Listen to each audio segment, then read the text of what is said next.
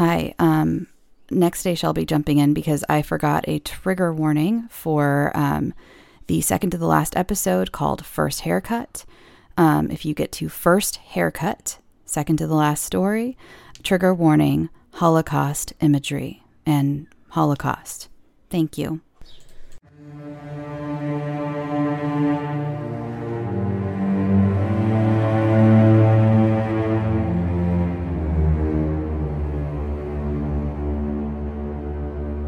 Hello, and welcome to Scare You to Sleep. I'm your host, Shelby Scott, and I'm here to read you quite a few bedtime stories. Before we get started, I wanted to mention that I play a character on the latest episode of the 13 podcast. I was so happy to be asked back, especially for such a creepy story. Go check out the 13 podcast, and the episode is called The House in South Hill, and that's 13 all spelled out, not the numbers. Spell out 13. Listen to the rest of the episodes too. They do this really cool world building, and while each episode can be listened to as a standalone, they all add a little bit, not all of them, I don't quote me on that. They're going to tell me I'm wrong, but a lot of them add little callbacks to some of the older episodes, and it adds such a cool and terrifying layer to the whole 13 universe. Okay, into this week's episode.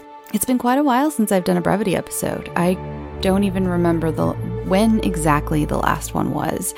And I just so happened to receive several submissions from two authors that were just perfect for a fifth Brevity installment.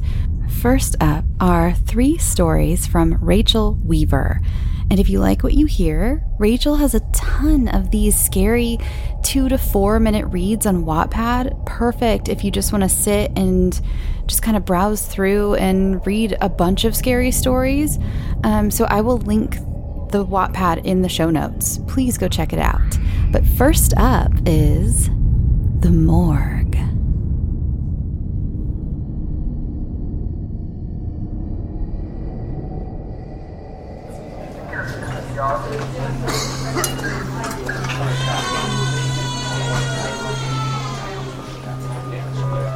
I hate working in a hospital. The sad thing is, I only do it because I get paid more there than flipping burgers. But money is the only incentive. Everything else sucks. I could go on and on about what I despise working in that place. There's the smell, for one. I swear there's a certain smell to hospitals. I can't explain. It's a smell that's like the combination of bleach and dirt, or at least that's what it is on my floor. Everywhere else I go, it's manageable. But on my floor, I can't seem to get away from it. What's even stranger is that I'm the only one that can smell it. I'll complain to my other coworkers, but they'll just shrug and be like, well, maybe you have a better nose than I do, or maybe I have a cold or something. I know I'm not crazy, but I swear everyone else thinks so. I know I'm just a janitor. I'm around bleach all the time, but this is different. The smell is just different. One day, I picked up a shift for a buddy of mine who was begging for a day off. I decided, what the hell? I could always use more money, and took the shift. The only negative was it was the lowest level of the hospital, the morgue. It was like my typical shift, 8:30 to 5, but in new territory. I've heard mixed reviews from others about cleaning the morgue area.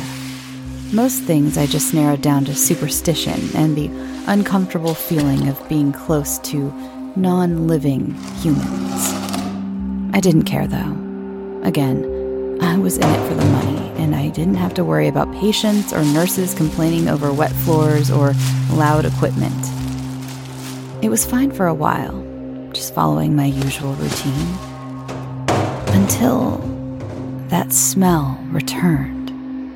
Here, though, it was stronger, more potent, It was right in front of a door to one of the rooms where they examined bodies, like most of the rooms down here. Out of curiosity, I jiggled the door handle. Unlocked. Did I want to risk getting fired? After debating for a full minute, I went in. There weren't any cameras down here that I could see, and if anyone asked, I'll say I got lost. That smell just had to mean something. I went in, my heart pounding with adrenaline as the smell was stronger than ever. The room was mostly empty except for a long gray table with an identical table a couple inches to the left. The table on the left had what I presumed to be a body covered by a stark white sheet. As soon as I laid eyes on it, the smell seemed to disappear altogether. I didn't know what compelled me to do so, but I approached the body. My hand shook with every step towards it. Once I stood over the body, ignoring every message from my brain telling me to turn back and go. I clutched my shaking hand on the sheet and instinctively yanked it. It flopped to the floor like the cold snow of November. I froze like it too. Lying before me was me. My body. How could this be? Hey, what are you doing in here? Startled, I looked back to see a worker of the morgue looking not so pleased at me. I looked back at the body before me, but it was no longer me. It was just the body of some older woman. Was I really losing my mind? That same day, I put in my 2-week notice. I couldn't very well saw my own corpse as a reason to leave, so I just said it wasn't for me. The day after my last day at the hospital, I was scrolling through my news app on my phone when I stumbled across an article that knocked the breath out of me. It read, "Janitor shot dead on 6th floor of Sanctuary Hospital, along with many injured." That was my old floor at the hospital, and I would have been working there today if I hadn't quit. I would have died today, and I would have been in that morgue below. I don't mind flipping burgers again.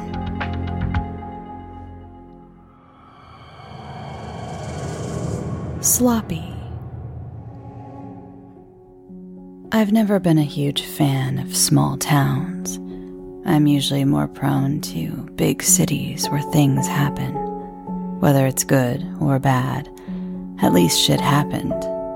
I remember being enthralled as a kid, looking out of my mother's apartment window at flashing lights chasing down a speeding car, or two estranged lovers yelling at each other until one of them suddenly fell silent, while some kids fell asleep to the sound of some generic lullaby or radio static. I fell asleep to gunshots and screams.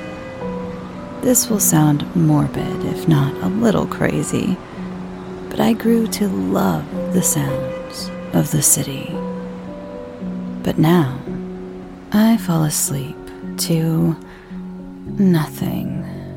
Some find the sound of silence comforting, but I find it unnatural. I even went out of my way to live in the lower end part of town, but still, nothing. My parents offered to come visit. They always knew how to make me feel better, but I refused. I would handle this myself. At 24, fresh out of college and persistent to live on my own, well, besides a cat or two, I moved to the small town in desperation to escape an unfortunate circumstance. My parents always tried to serve as the voice of reason, telling me how to be safe and what precautions to take, but I didn't listen. And because of that, I had to relocate. My parents did too. It was that bad. But who could blame me? I liked being reckless, much like my surroundings. Hell, it's in my genes. It was on my genes. Shit, they're still back there. I was so quick to change my clothes like my parents had told me after doing the deed that I totally left them sprawled out in a corner.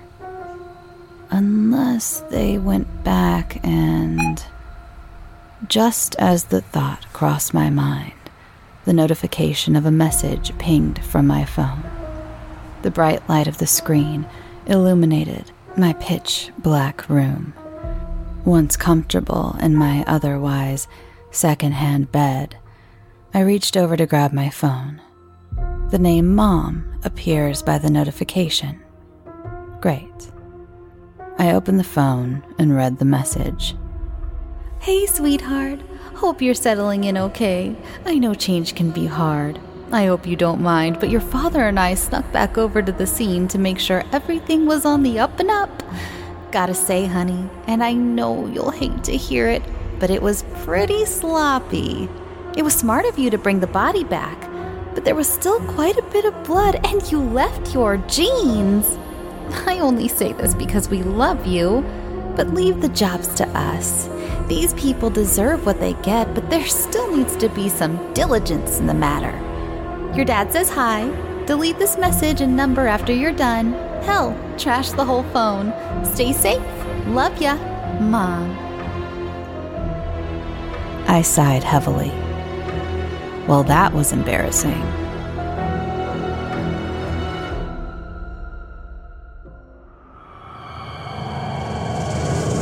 Old flame. He had not seen her since they had left high school. Yet here she was now, standing on the other side of the railroad tracks that acted as borders around Jonathan's town. Jonathan stared in awe and confusion at the beautiful woman also known as Jeanette Peters.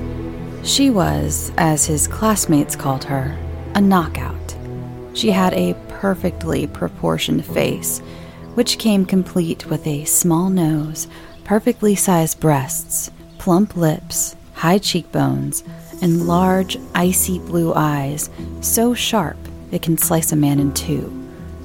A man like Jonathan Druthers. And they had. Looking at Jeanette didn't fill Jonathan's stomach with fluttering monarchs and dandelion wishes, but rather with pins and needles. Jeanette was part of the popular crowd back in the days when Jonathan had to submit to an obnoxiously loud bell and carry absurd amounts of reading material wherever he went.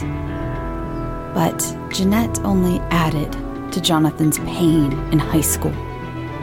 She would join in with the others when they mocked and bullied Jonathan. When Jonathan tried to confess his love to Jeanette, recounting how close they were when they were children, living on the same block, she shot him with those penetrating eyes and just walked away with a jock wrapping his buff arm around her skinny waist. One event stuck out in his mind the most, like a sore thumb throbbing from a hammer being dropped upon it. It was the day when he almost died because of Jeanette. He tried so hard to suppress the memory, to let it pass as he often did with many of his past teenage antics. But he couldn't. He just couldn't. Staring into Jeanette's icy gaze, the memory flashed through his mind. He was only 16, desperate for friends, and had an ass wider than the Grand Canyon. John winced. Just thinking about his former size was enough to make him sick with dread.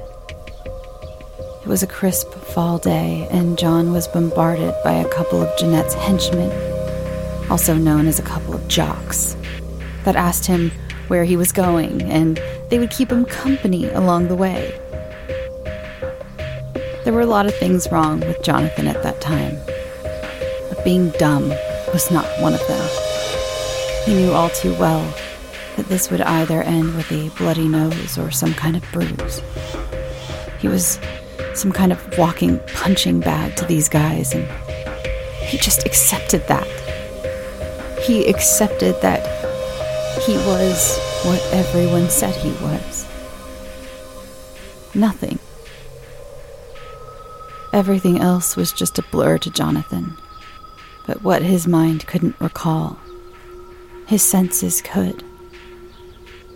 He tasted the salty iron sensation of blood in his mouth. He felt the scars on his thighs and stomach burn intensely. Even after 20 years, the scars still stung and throbbed from time to time. Whoever said that scars healed over time was so full of it. The worst thing to come over him, though, was the ringing in his ears. His tinnitus was acting up, although there wasn't a loud sound anywhere near him. But now, locking his eyes with Jeanette, he felt everything. It was her. It was all her fault. What? He shouted, a little hoarse and wary. What do you want? Jeanette didn't move, her eyes still staring. Then she grinned, which unsettled Jonathan. Her grin was enough to make even the most ferocious creature turn tail and run. He shook off his trance once more and moved closer to her, parking himself on the other side of the train tracks. I don't understand, he muttered, starting to shake. You're not supposed to be here. For the first time since he first spotted her, he noticed that Jeanette's feet were hovering over the ground. I killed you, he said at last. I killed you so many years ago. How is this possible? Jeanette still said nothing. After a few moments of silence, a laugh started to rise from the depths of her stomach to finally out of her mouth, making Jonathan fall back on the tracks. He let out a yell of pain, screaming out for help that would be miles away from where he laid. His ears ring louder than ever before, making it impossible to hear anything else but the high-pitched rings. He tried to get up, but he couldn't move a muscle. He was paralyzed to the tracks, as if he was tied to them. He felt constricted to them more, as Jeanette floated to him. Jonathan started to cry. Ugly cry. Hollering and pleading for Jeanette's forgiveness, until she was looking down at him, her gaze figuratively slamming his jaws shut. Her smile had grown wider, unnaturally wider, so wide that it'd make the Cheshire Cat swivel up and hide out of sheer terror. All Jonathan could hear was the ringing coming from his own ears. But he felt something. He felt the train tracks shiver and vibrate, making his scars burn and his heart race. He knew. He knew a train was coming. Jeanette knew too, as she turned her head to glance at the oncoming monstrosity, making the tracks batter Jonathan's back more. She turned her head back to Jonathan sharply. At the same time, Jonathan's ears stopped ringing, Now all he heard was the train and his heavy breathing. He knew he didn't have much time, so quickly he spit out all he could think to say. I'm sorry, he said, whimpering. Jeanette's expression was blank until she finally said, I'm not. Then she vanished, leaving Jonathan as the train rushed in.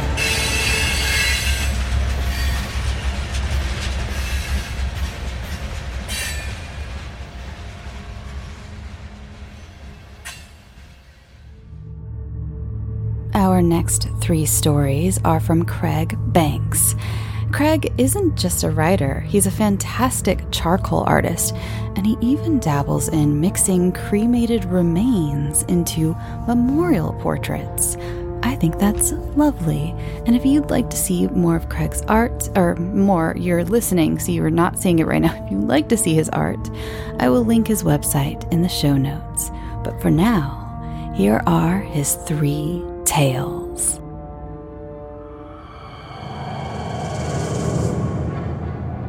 The Culling.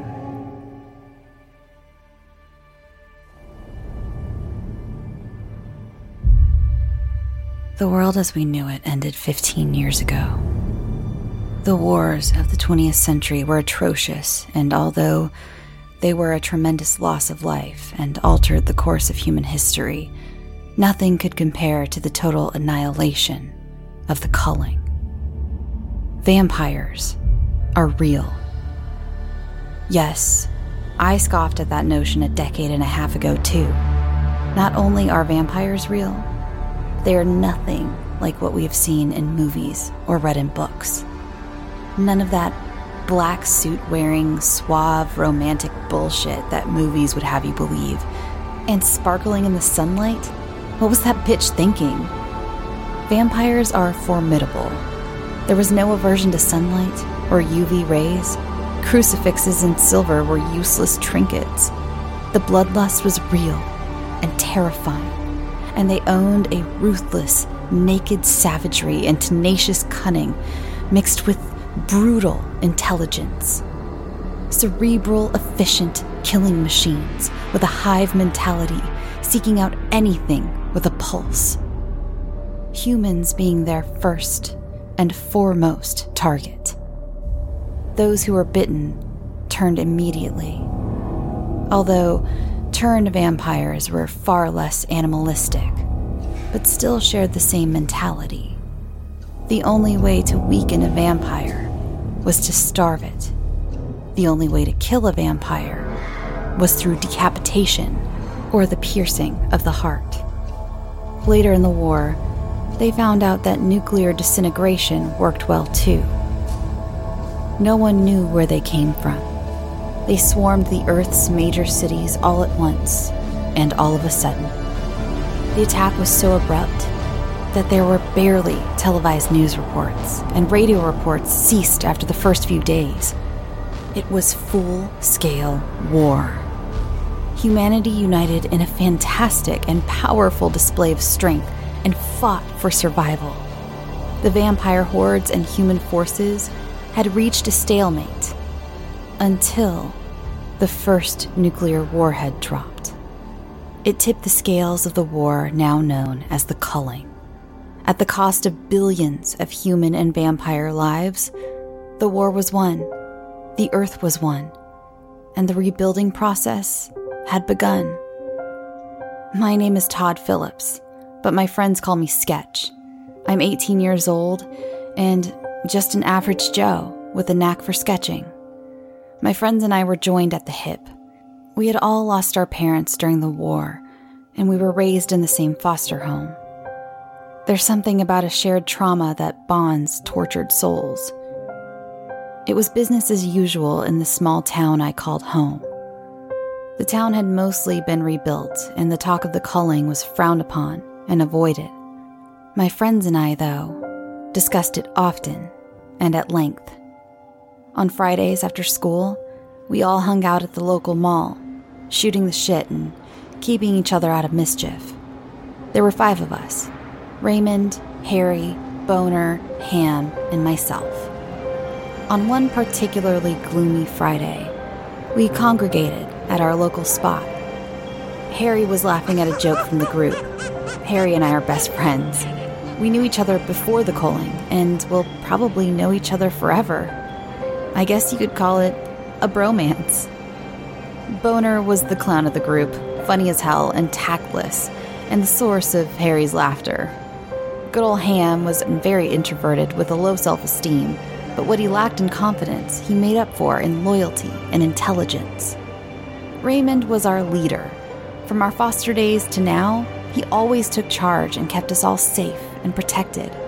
At 6'4", we literally and figuratively looked up to him. Raymond was deep in conversation with Ham. It looked as if they were discussing something important, but my mind was elsewhere. "Not so loud," Raymond said to Ham, sternly. Dejected, Ham muttered an apology and sunk back inside his shell. "Okay, listen up, guys." Raymond spoke with authority. The way he commanded the group was inspiring. We all turned around and faced him. In a hushed tone, Raymond continued. "Ham has found one of them. He told me it's weak, probably starving. He has it chained in that abandoned shed across town."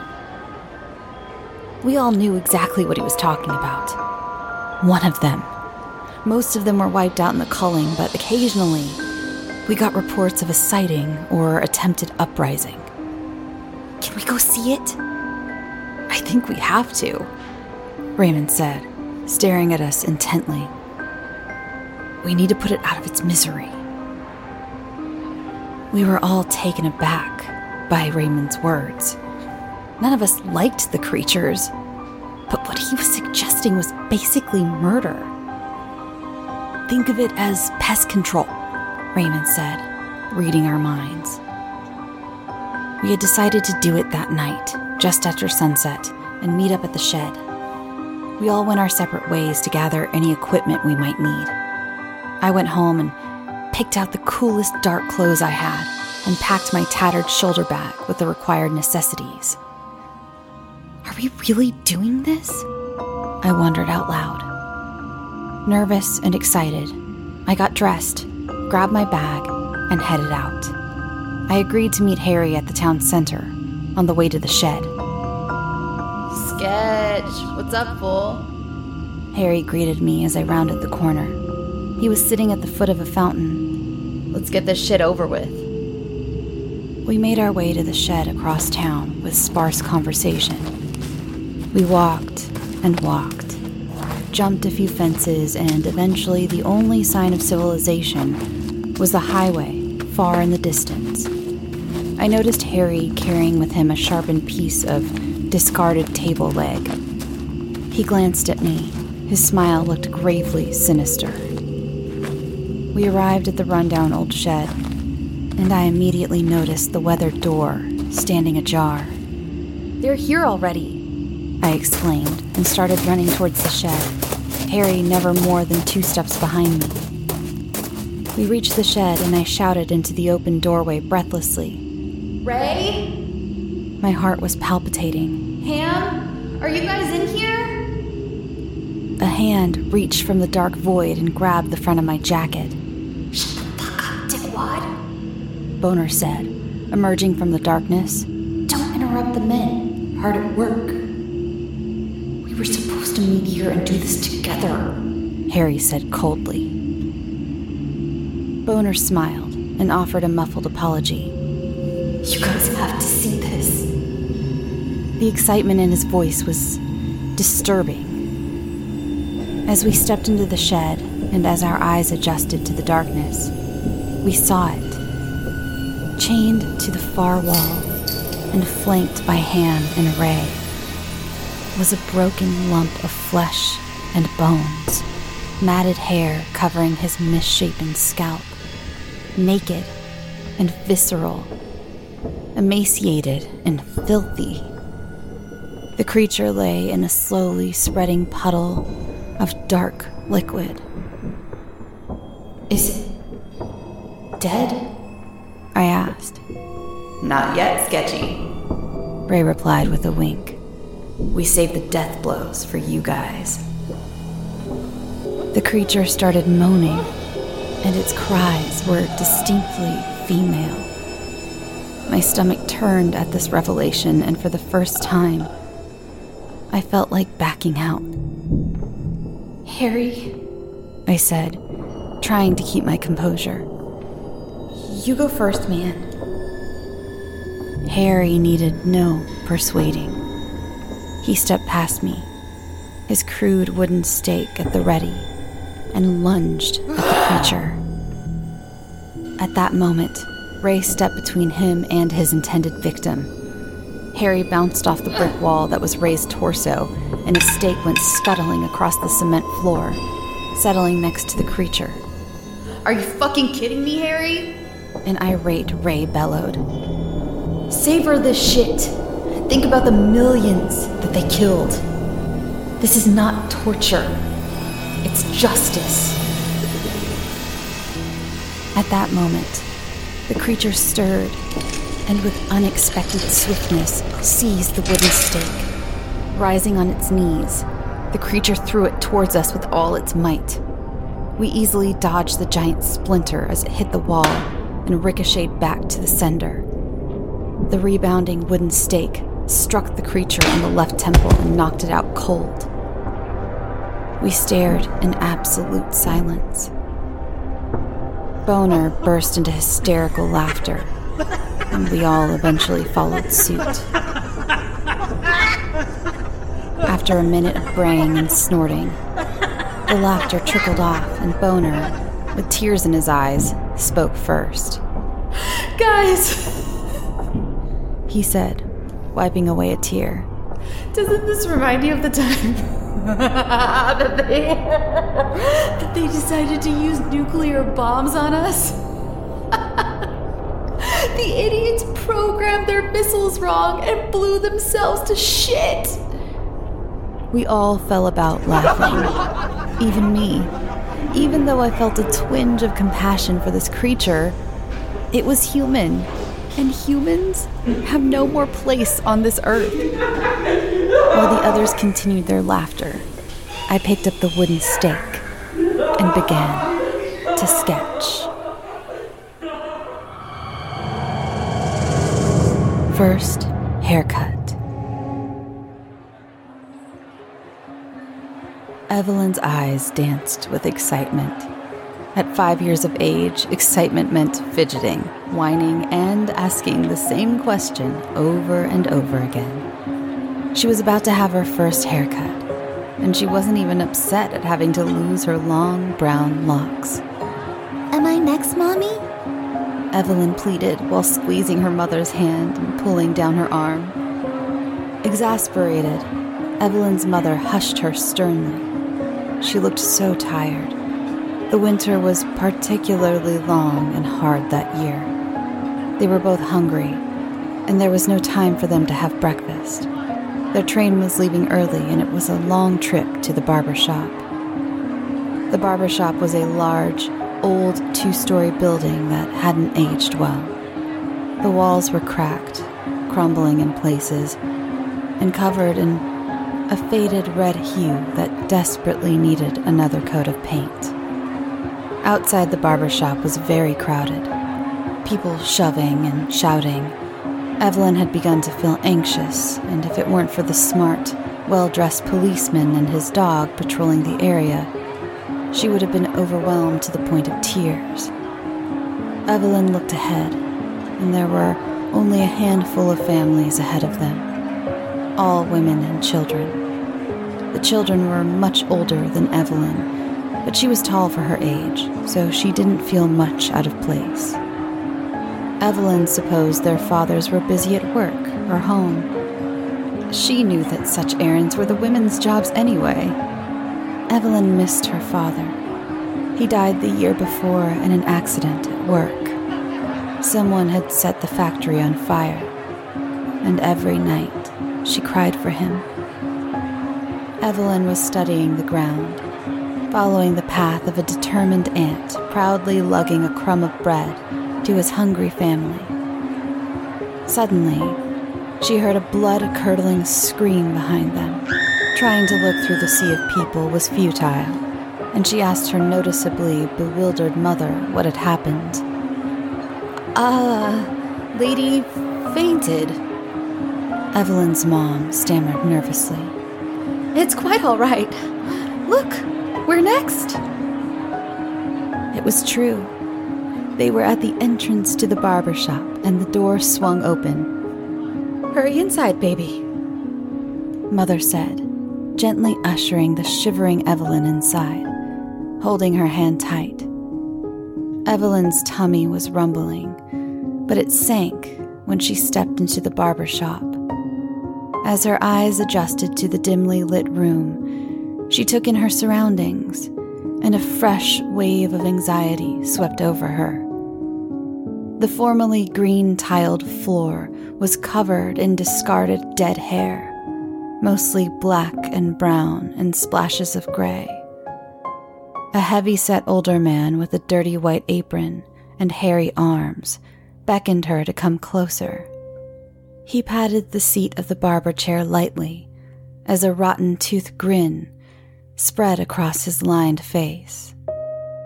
Near the back exit, covered by a long, stained curtain, were two policemen, laughing. One of them looked back at the barber and motioned to the floor and the river of fallen hair and proudly remarked, You're up to your neck in it, Hans. Their laughter drifted off as they led a woman by the arms, through the curtain, to a dark area beyond. The smell in the air was hot and metallic. A semi-bald woman shuffled past, sobbing, her scalp bleeding. As Evelyn tried to take a step back, her mother held her hand tighter as she bent down to whisper in her daughter's ear. Be strong, my baby. It has to be done. Mommy will go next, and after that, we will have a shower, and then they'll give us some food.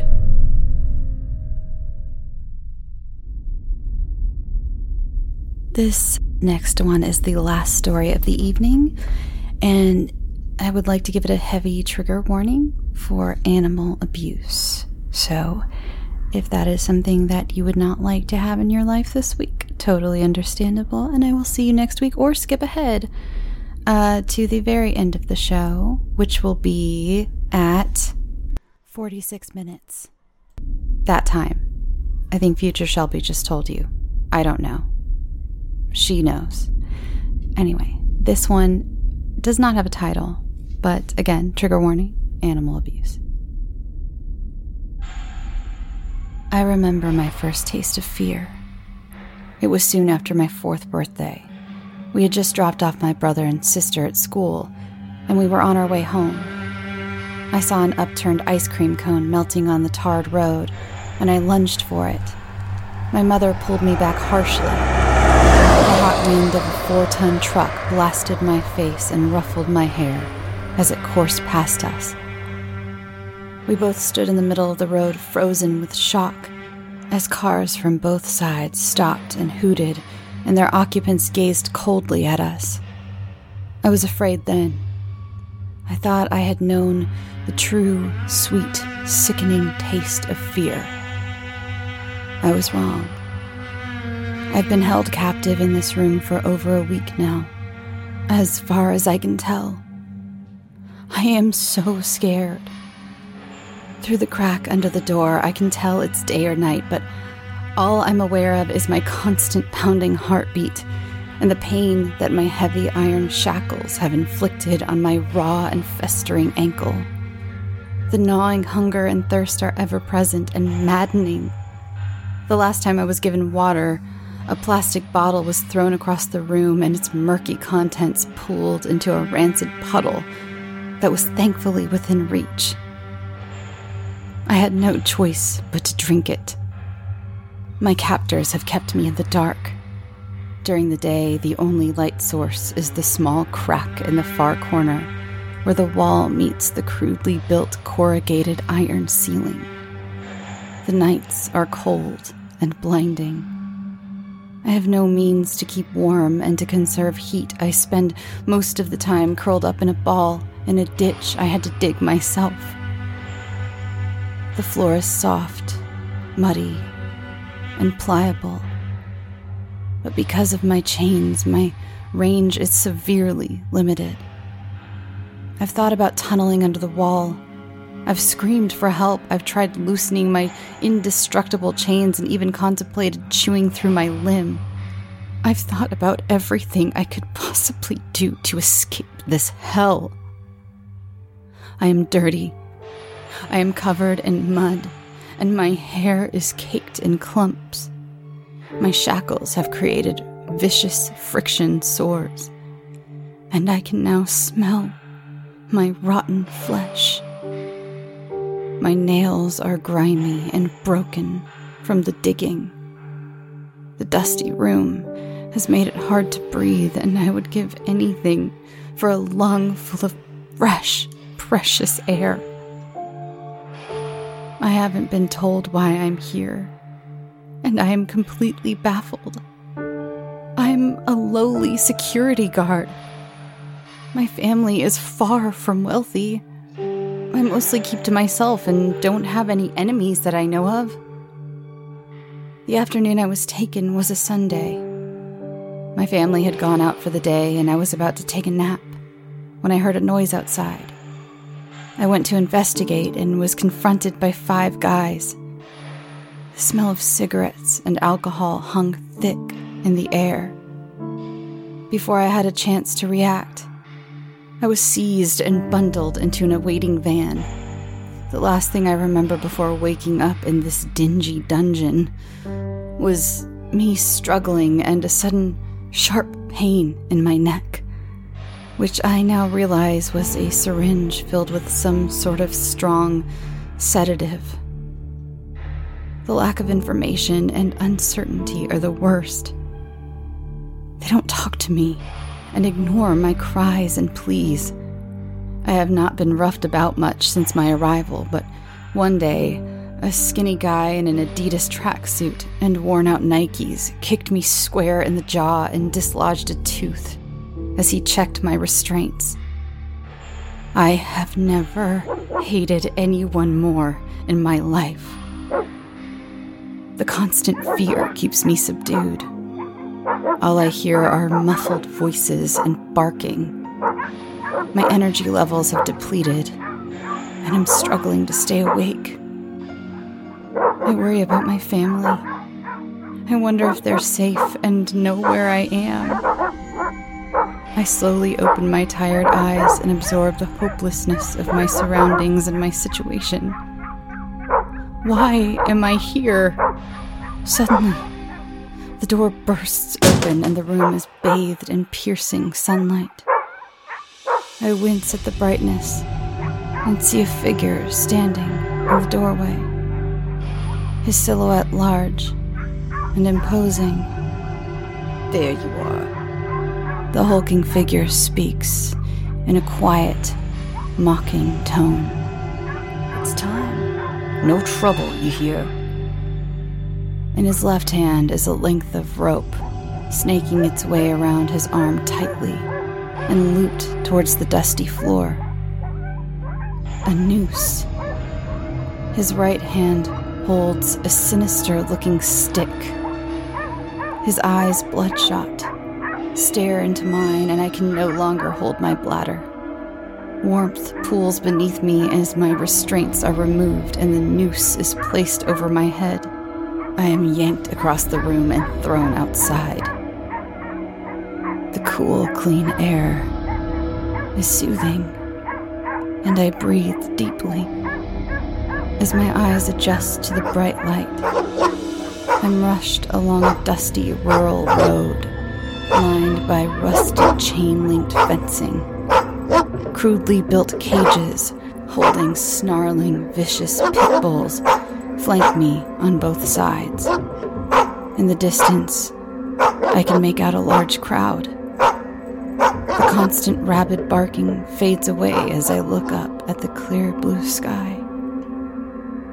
A calm overcomes my senses, and my mind drifts to happier times. A time when there was no thirst, hunger, or pain. A time when I feel a sharp pain across my back, bringing me back to reality. I am struck again. I wince and hurry forwards towards the gathering. As I approach the group, a voice behind me causes them all to turn their heads. A swarm of evil faces look down on me in disgust. Too scrawny and weak to fight.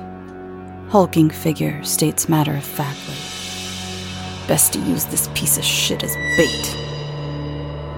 Skinny Adidas emerges from the wall of humanity. Stumbling forward, he grabs me by my collar. Muffins. What a stupid name for a dog. Thanks for listening. Thank you so much to my writers, to my authors, Craig and Rachel. Thank you so much for your contribution to the show and bringing back a Brevity episode. I feel like a few people have asked me about them. So this is also to show you that when a lot of people ask me what length I'm looking for in a story, I'm just looking for good stories. If it's super long, then if I really like it, I will break it up into a couple episodes maybe, or have an extra long episode. If it's super short, I can always kind of shove it in a place like this. It does help, I guess, if both of these caught my eye, to be honest, because they both had like several very short stories, so I could pick 3 of each, put them together into one episode. So so if you have ideas, if you happen to have a few super shorties sitting around, feel free to send them over and I'll see what I can do. Brevity episodes are kind of fun to edit since there are so many little ones, What can I say? Oh, follow the show. Thank you for listening, and follow the show on Twitter, Instagram, Facebook, all of those, at Scare You to Sleep. Again, new mods over at Facebook. Looking maybe to do some new mods elsewhere and maybe dip my toe back into Discord a little bit, but no promises. Stretched pretty thin right now with some other projects that I can't talk about on the show yet. What? Oh my God! I posted this. So there is a Scare You to Eat group where we post food and talk about food. It's great. And every single time I have posted in that group, I've accidentally posted in the main Scare You to Sleep group, and then I have to delete it and put it back in the Scare You to Eat group. This time I did that and I didn't delete it because I just didn't catch it, to be honest. And so that's what I baked this week, though. If you saw that in the Scare You to Sleep group and you're like, is she gone off her rocker even more? What is she doing? She's posting cookies in the scary group. We all post scary stuff here. She's breaking her... there's no rule, but, they were these peanut butter chocolate cookies. Oh my God. They're so good. They're a dupe recipe for the crumble cookies, the Muddy Buddy ones. But I don't know if you've had a crumble cookie before. I personally haven't. They opened one near me, and I went to order some so I could make sure I got a Muddy Buddy cookie, so I could just go pick them up and have make sure I didn't show up and all they have left are the ones that I didn't really care for. And they were sold out, and I was like, I need this. I need this in me. I need it inside me. So I found a dupe recipe online, and I can't tell you if it tastes like the crumble one because I haven't had it, but I can tell you that it tastes very, very good. So that's over on the Facebook page, or if you want it, I can text it to you. Oh God. Imagine if I put out my phone number. Woof, pandemonium. I can email it to you or message it to you if you hit me up on one of the social media websites. What else? yeah, there's stuff coming up, but I can't talk about it, like I said. So, it's been another weird week. My grandma was in the hospital. Everybody send good vibes to Shelby's grandma if you can. If you are out of good vibes, then I send you good vibes because you need them. So yeah, it's been one of those years, one of those years. Just a lot of weird, like, life-altering things happening all in the span of the first 6 months of the year. So that's pretty crazy, but getting through it. Grandma, she's fine, by the way. She was in the hospital all week, but she is okay. She's healing from, stuff that is none of your business, but thanks for asking. So what else? What else? Last time I had a few people tell me I didn't ramble for long enough. I'm sorry. I think what I'm going to do is start maybe doing some rambles on Patreon that are just rambles. I know a few artists that I follow for YouTube or podcasts who I follow on Patreon. They'll do those. They'll do some like more casual, and I used to do some more casual stuff, so maybe I'll go back to doing that. So yeah, I apologize if stuff that I'm talking about coming out is not coming out as quickly as we'd all want, as I'd want, as you'd want. Like I said, I'm stretched a little thin right now. I took on some projects, and I'm on my own again. There's stuff I can't talk about. I don't know why I keep bringing it up, but I can't talk about it. That was a loud car that just drove by. There's also screaming children outside. It's late, but I think they're on spring break. I don't know. I don't have children. I don't go to school, so I never know when spring break is anymore. I think that's all. I think I'm going to let you go so I can go figure out what I'm going to have for dinner and finish listening to the Steven Seagal series on the Dollop podcast, which is what I've been listening to. Speaking of, Rosemary, who you knew and loved from the Facebook group, but she has left Facebook. Great administrator. She's a dear friend of mine. She is on TikTok. Go find her under Rosemary Grows. Her TikTok is like blowing up, and if you love growing stuff and funny, pretty ladies, then go follow Rosemary on TikTok. Rosemary Grows is her TikTok handle. So yeah, go follow her there. All right. Thank you so much again for listening. Seriously, life has gotten nutso lately in so many bad ways, but a lot of good ways too. And it's all because of you, and I thank you so much. So yeah, can't wait to tell you all these things that I'm brewing up behind the scenes. Yeah, go get some sleep and sweet dreams.